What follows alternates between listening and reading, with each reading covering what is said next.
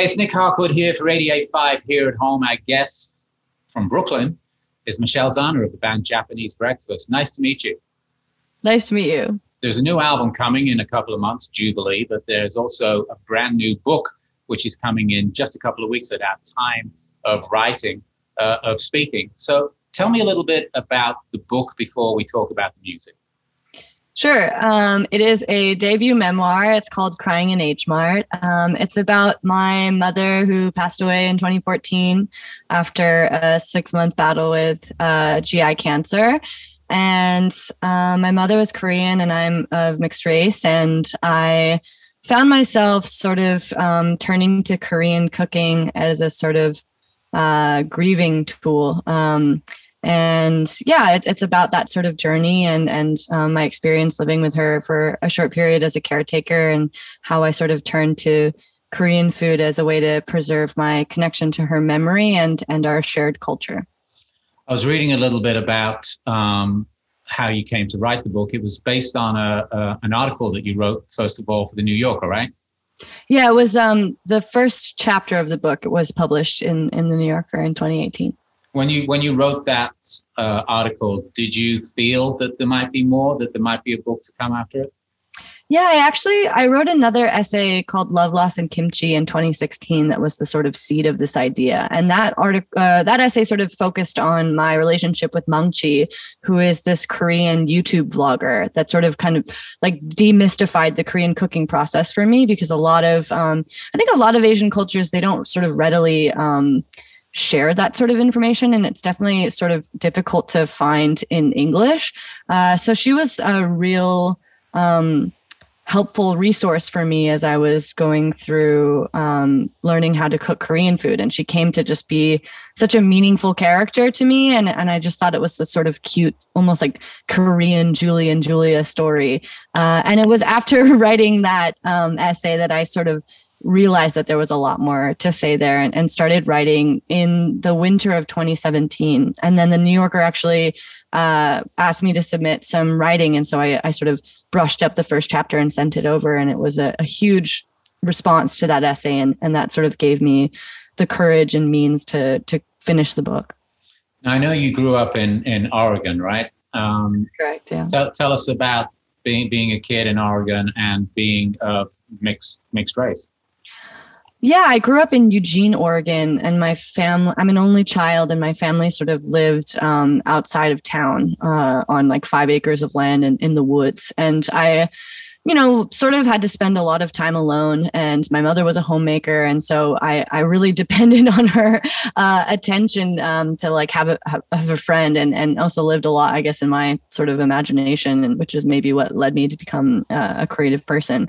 But the town was like largely Caucasian, like 95% of it was Caucasian.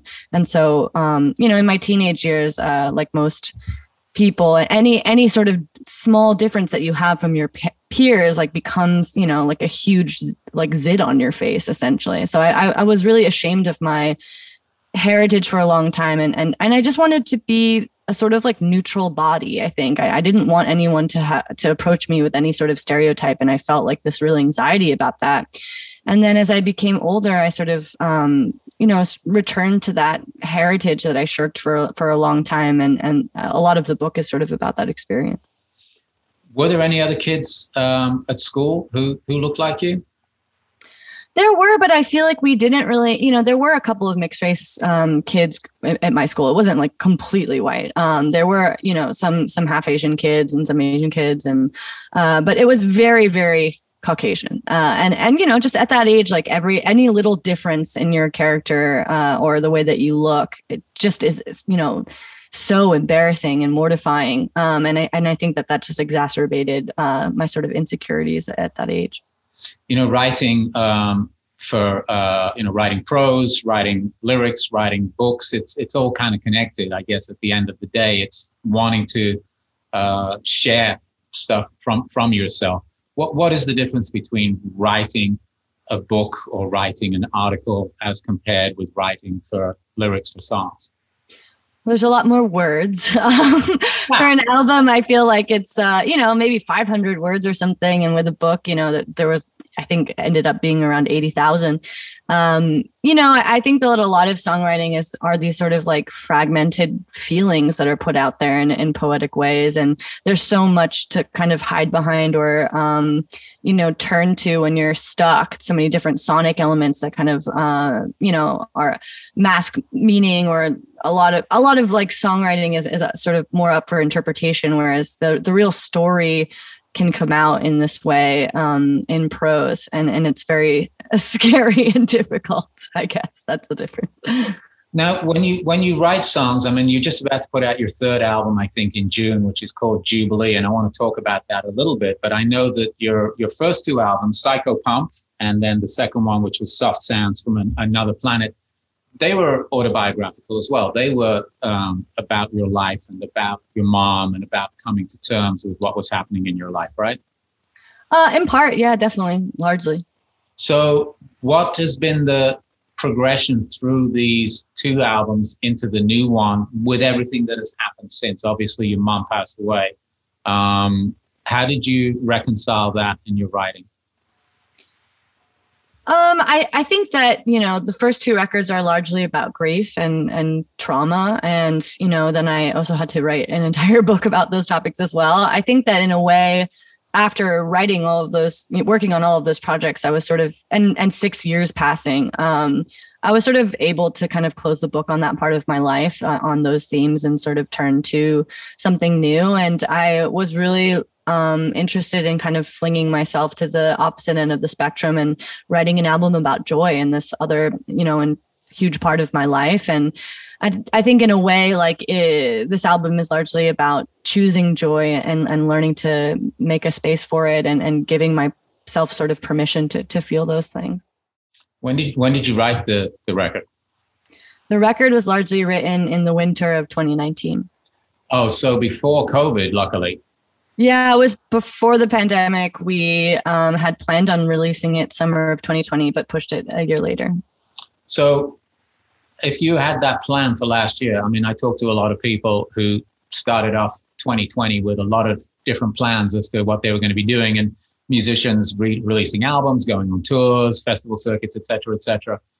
Let's talk a little bit about that. So the album was it recorded and done already before the pandemic? Yeah. So how did you have to pivot, and what did you do? What have you been doing? I mean, you couldn't put the album out. What have you been doing? Yeah, I mean, I worked on, I was still revising the book. So from like March to July, I was finishing revisions on the book. And I also spent a lot of time working on the soundtrack for an indie game that's coming out later this year called Sable. And that's, invested way more time than I anticipated. But, it ended up being a good thing. And there's almost 2 hours of original music I've composed and produced for the soundtrack now. That's quite lovely. I also practiced a lot of piano and during the quarantine. Is that something you've done before, written for film or games? No, this is the first time. Yeah.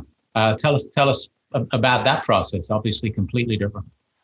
It was an amazing educational experience. I definitely feel like I learned a lot as a composer and a producer. And it's really fun. It's very, very different. Obviously as an indie musician and someone with a lot of interest in pop music, like you're always kind of chasing a hook or an earworm. And, in this case, to do that and have it loop in a video game that's open world, that gets to be very obnoxious. So it's a very different type of songwriting. Instead of like constantly kind of like clawing for the listener's attention, you're actually trying to sort of like sit in the background in a way that I'm not used to. Like I'm a very attention seeking type of artist. So I had to learn a new skill, but it was it was such a joy, and it's such a beautiful game. The art is incredible, and I definitely hope that people can check it out.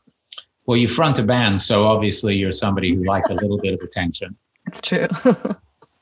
So what's the plan now? Clearly the book is just around the corner. The album's not that far away. It does seem that things are starting to open up. I'm seeing here in LA that some venues are starting to book bands. hearing about festivals in the late summer and into the fall.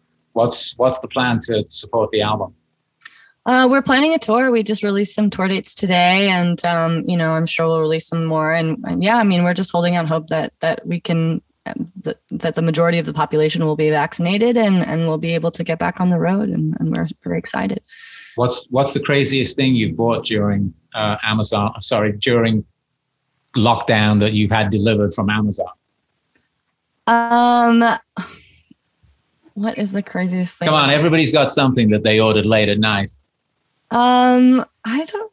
I'm like blanking. I guess I try not to order too much from Amazon, but I have ordered. I ordered my friend a lemon tree from Food 52 for her birthday, which is today actually. And yeah, it just arrived yesterday, and that's maybe one of the stranger things that I ordered.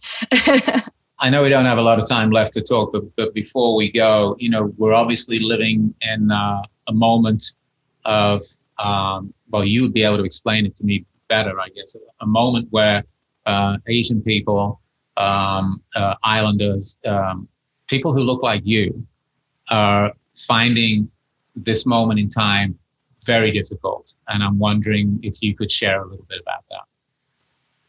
Well, there's been a huge number of attacks and hate crimes. And obviously there was a large shooting in Atlanta in which Asian American and Pacific Islanders are being targeted and blamed for the coronavirus. And I think it's in part because of the fear mongering of various politicians who have called this the Chinese virus or the Kung flu. And I think that, a lot of Asian American and Pacific Islanders are living in real fear because we're seeing our community being targeted and attacked. And maybe it's one of the first times that we that our generation, I think, is really pushing for that to be acknowledged, and have really struggled against the media that is refusing to acknowledge that as a hate crime, and that language is really important. So I think that a lot of us are just feeling really, even more scared than everyone else is feeling right now during this very scary time. Yeah, I was going to ask you how that feels on where you live in New York. Yeah, I mean, I'm lucky and I haven't experienced that personally. I have friends that have been yelled at from cars and told to go back to their home country, and it's very shocking to live in in a big city and be confronted with that. And I think that the most important thing is that we acknowledge that it's a real thing that's happening. I think that it's something that gets sort of swept under the rug a lot, and I'm glad in a way that this dialogue is starting. Is this dialogue leading to any new songs or any new writing? No, I don't think so. No. Okay. So the album is Jubilee, and it comes out in June. And what we're taking a minute to talk about the music and talk about your book. I'm hoping that we'll get to see you perform sometime in the not too distant future. Thanks.